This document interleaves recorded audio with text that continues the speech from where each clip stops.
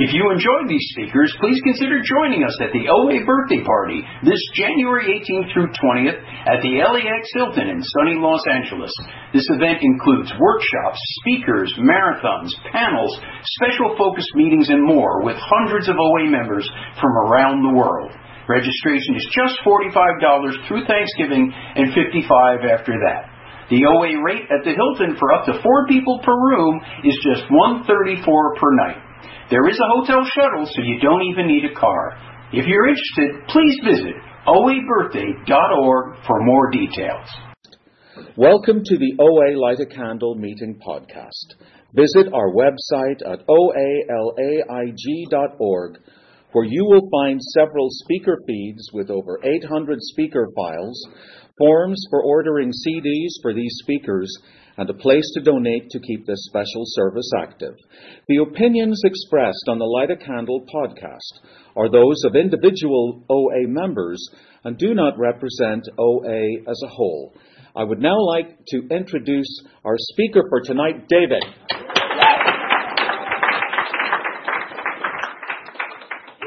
Hi, I'm David. I am an anorexic, bulimic, compulsive overeater.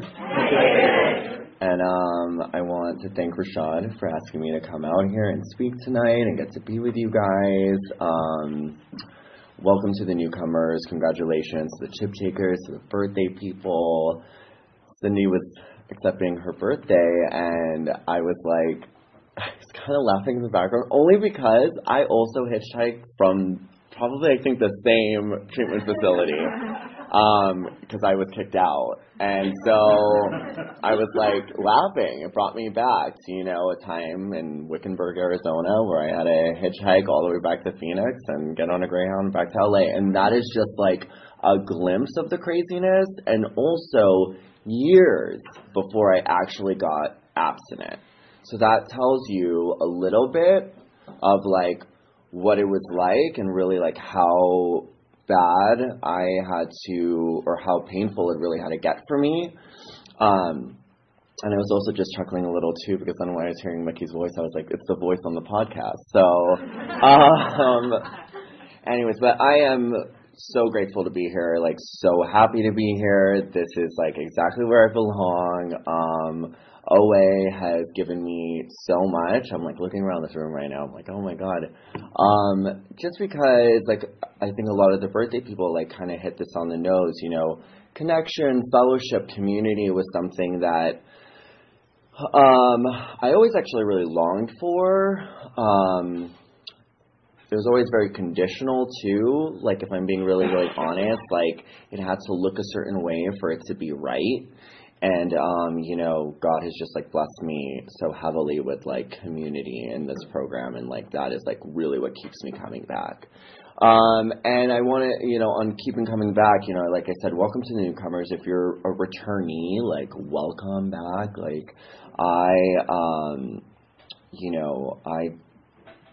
the first time I got abstinent, I was, 23. And I just turned 33 last month, and I only have 4.5 years. So that lets you know, like, there was a lot of time in between, like, where I didn't know what was going to happen, or if this was right for me, or if this was going to work, or, if I was going to be able to get and stay abstinent. For me, for the longest time, abstinence seemed like this thing that just like was not available to me, and maybe even a thing that I really didn't want, for a really long time, like because of, like I mentioned, I was a treatment facility baby is what I call like my sponsors and people, like, somebody that goes through the rigmarole of like rehab and all that kind of stuff and therapy, and I thought like, maybe I was doing it for other people, or, because it's what I thought I needed to do, or what I was supposed to do. And, also, I don't think I was willing to give up the control over my body. Like, that's the other thing. Like, yes, I was in a lot of pain. And, like, yes, like, I wanted this all to stop, and the insanity and the unmanageability and the wreckage and the consequences. Like, of course, like, that stuff sucks, but I won't give this up. right? Like, that's the thing. And that's where, like, the rubber really meets the road. And that's where the rubber really had to meet the road for me in this abstinence was like, you know, if I'm willing to go to any lengths for my recovery, it includes that as well, you know? And for the longest time, like, I just, like, was not willing to give that up. You know, like, that's really where, like, because for me, and, like, this is a perfect segue into, like, what it was like, that piece, the body was everything, you know, because, and I'm now going to go into what it was like. So for me, growing up, I grew up in a lot of, like, chaos, okay? Like, now, thank God for the steps, thank God for putting pen to paper, and I can say that today, and I don't feel like I'm blaming anyone, and I don't feel like I'm being a victim either. It's like, it is what it is, right? Like, I have it down on paper, like, this is what happened, you know, and there was a lot of trauma, and there was a lot of chaos, and, you know, I'm sure everyone did the best job they could do, as we hear it here all the time, sure. And guess what? I also did the best job I could do, you know, as a teenager, as an adolescent, as a child. Like, I was doing the best job I could do.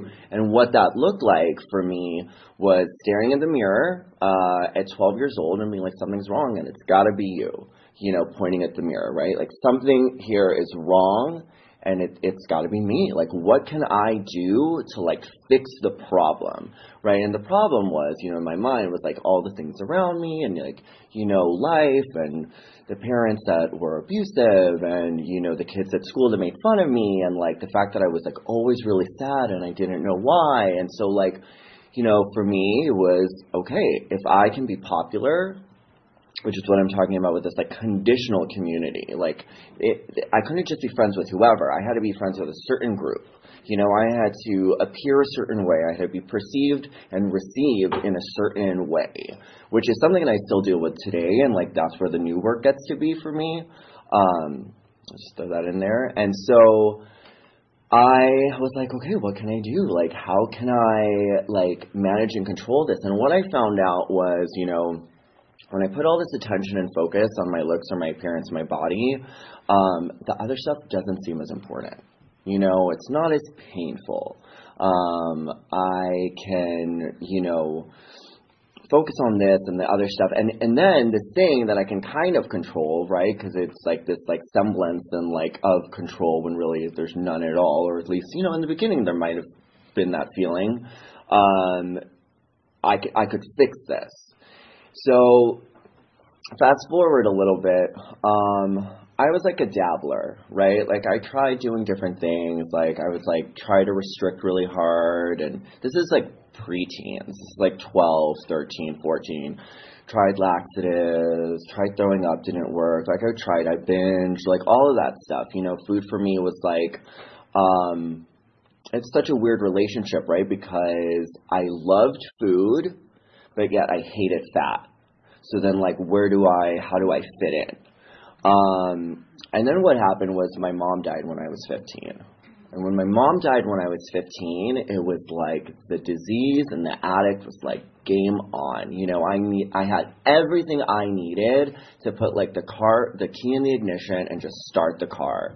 And it really became that drug for me that, like, when I'm focused on this, like, I could let everything else go. And honestly, like, that is why I think when all the times where it was like, oh, well, I should be getting abstinent, like I was talking about in the beginning, I should be, you know, in recovery.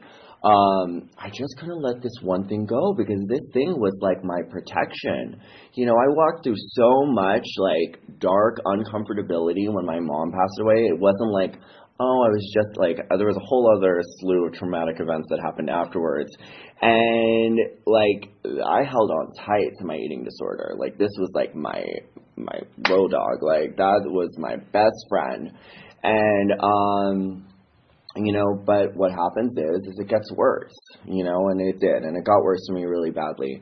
And I eventually went into an eating disorder treatment facility when I was 22, and I was so bad, you guys, like, I was like, well, and I was dealing with a lot, and so I didn't really realize how much I was dealing with as far as, like, how sick I was and how many programs and, like, all, you know, And I was like, definitely, and I was a tough case. I was also like too smart for my own good, and like also just like not the nicest person at that age.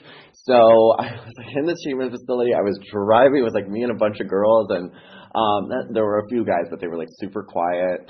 And like, and I was driving all the girls crazy, and it was, but you know, I had the experience that really changed my life. And so to the newcomer, the person that's coming back, I need to tell you, I did not stay abstinent after completion of that treatment facility. And I stayed abstinent for a good almost 6 months, if not 6 months, where I went through the full process. I was in this inpatient facility for 4 months. You know, they got me into maintenance. If you know what that means, you know what that means. Like, they did all of that stuff. And I was like, released to the world, you know, on a food plan, all this stuff. And I had to say, even though I didn't stay abstinent, that experience, what it showed me was A, that it was possible. B, it showed me that there was another way to live, which I didn't really realize, and how great, even if it was for a short amount of time, like how great that other way of living was. So keep coming back, because of that experience, I knew where the love was. So every time I relapsed, every time I went out, every time, like, I thought, this isn't for me, and, like, when I would finally find myself, as one of the birthday takers said, like, in fetal position, saying, please, God, take this for me, like, I knew where to show up. And that was from that first experience. So there's no shame in, like, that I didn't stay abstinent from that time. You know, thank God for that time, because it got me to where I'm at today. You know, but like I said, so it did get worse for me. Like, I'm one of those people, I always acknowledge the people who, you know, aren't, like, abstinent, but still are showing up in the rooms and showing up, like, to meetings and doing outreach and all that kind of stuff, because for me, I was, like, peace. Like, I could not be in both. Like, I did not want to be around the love and the light, because I'm, like, such a dark, anorexic, bulimic, compulsive eater addict, that it was like I cannot do both. And that's really, really dangerous in my experience, you know, because there's nothing holding me back at that point, you know, and I just kept on going, digging that hole deeper and deeper and deeper. And eventually what happened was, you know, and I guess I'll share this. I never really talk about this, but I think there's like a lot of newcomers in the room. So I had to do what, you know, was really, now I look back, is my first step, right? I had a sponsor, my first sponsor, you know, for many, many years. My sponsor in this abstinence, up until just recently when I turned 4, I switched sponsors. But, you know, she said to me, and I never heard this before, she's like, you know, we do one out there. Right? Like, that's where I get all the research I need for my first step.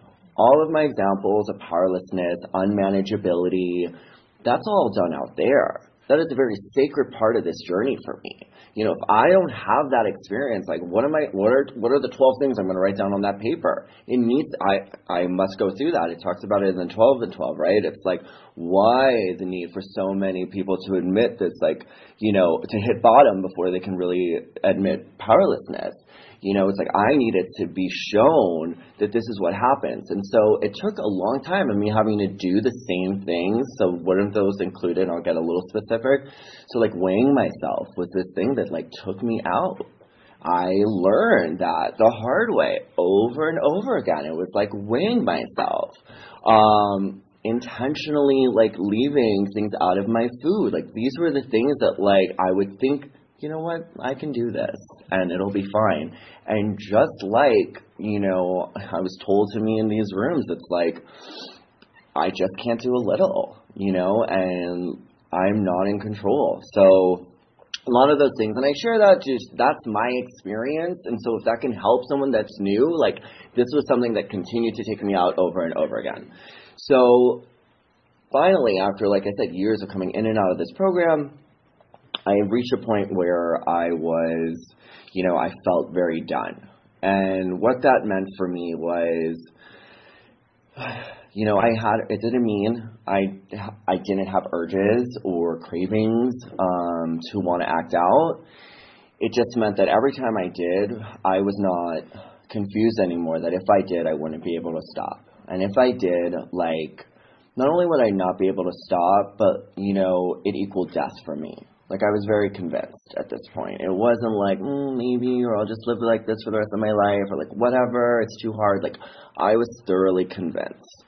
And, you know, and I gotta tell you, that first year was tough. Like, you know, like I said, I had a lot of, like, you know, thought wrapped around my image, my body, you know, what that looked like. And I have to say, like, it's really tough. So I want to acknowledge you if you're walking through that right now. Like, there were things that I had to do that was incredibly painful, you know, but I did them because, like I said, in my mind, when I thought of the idea of skipping a meal, I immediately thought of, if you do this, you are going to die, which sounds really, like, morbid, but, like, that's where I was, guys.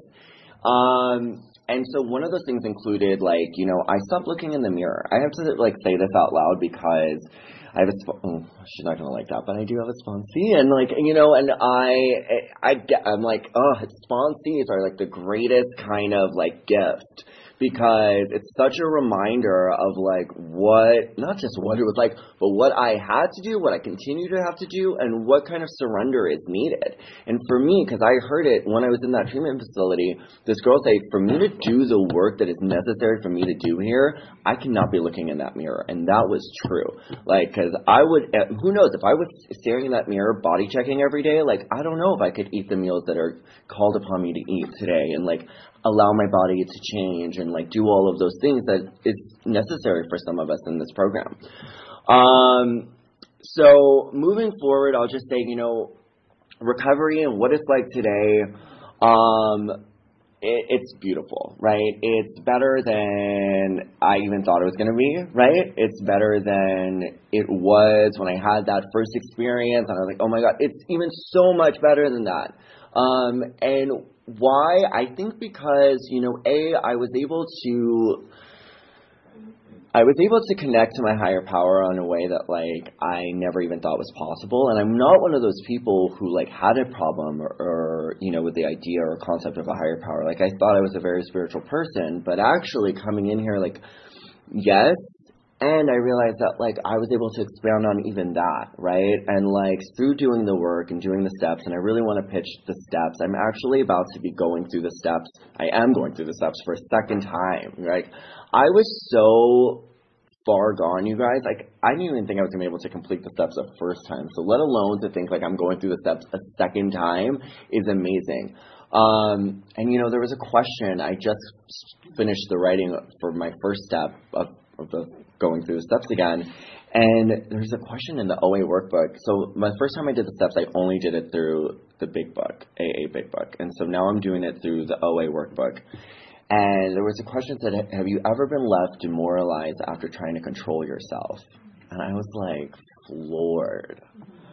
Because, guys, if I was to sum up my disease, my abstinence, my recovery, it is in those words. It is, I am left demoralized when I try to control myself. And that's what, isn't it control your food, or it's like when you try to control yourself. And it's like, yes, you know, when I try to control my physical appearance and the way that I look in a bathing suit, I'm always end up left demoralized. Or the number on that scale, when I try to control my appearance, you know, to get the approval of some dude and, you know, blah, blah, blah, like, I'm always left demoralized. Like, that's, you know, in the 4 years for sure.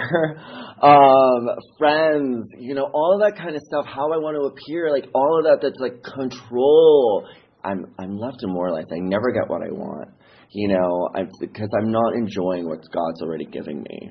And, like, that's really, like, what I've learned and, like, what is really, like, the work for me in 4.5 years. And I just want to say, like, I've had the experience. I'm so grateful for this. Like, and I hope, you know, we just hear about this and talk about this more. It's like, you know, it's still such ups and downs, right? Like, you know, I thought getting abstinent and getting a recovery, and I'm also sober in another program. Like, all of these things were just going to mean, like, that's it, you know? Like, you're good, no more worries. And, you know, not only that, like, but I realized that, you know, that's actually where I get to grow the most.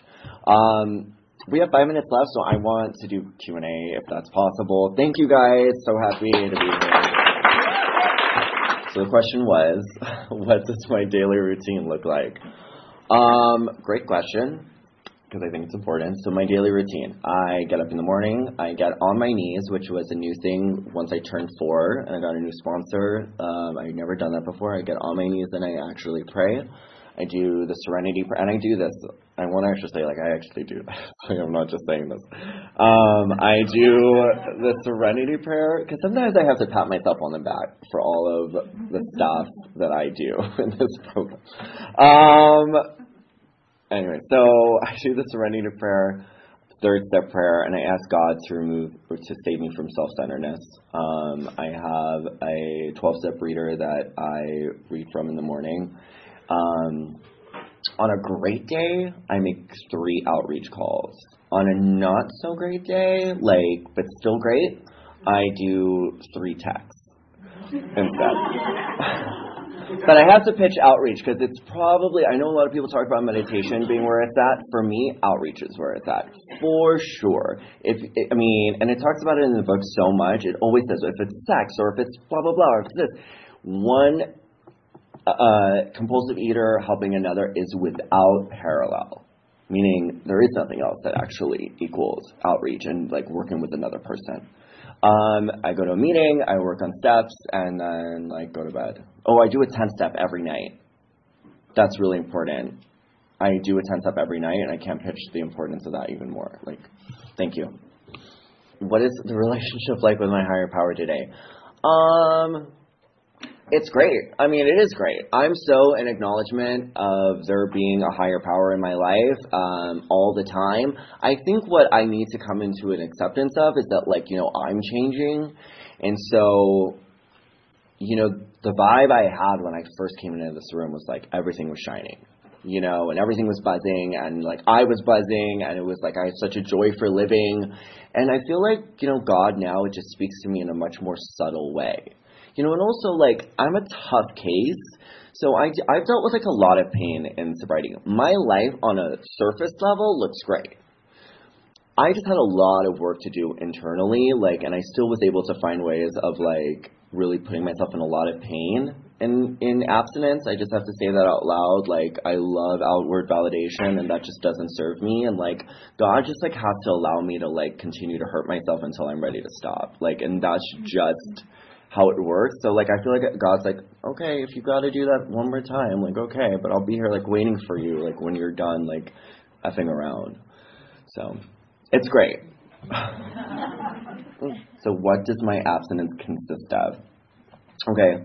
So my abstinence consists of my bottom lines, which are no binging, purging, or skipping meals, restricting intentionally.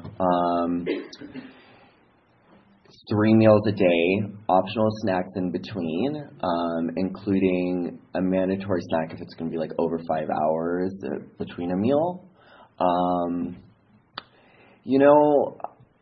I don't abstain from any one food group. For me, that just doesn't work. What I've seen in this room is that for some people they need to, and that their lives change exponentially, right? So, but for me, I just don't come from that cloth. But I don't know. There's so much there with the food stuff. I could go on for forever, but that's all I'm going to just answer your question. Yeah. It comes down to intention. Everything has to come down to intention and really getting honest with myself about the things that I'm doing and why I'm doing them. Thank you, guys.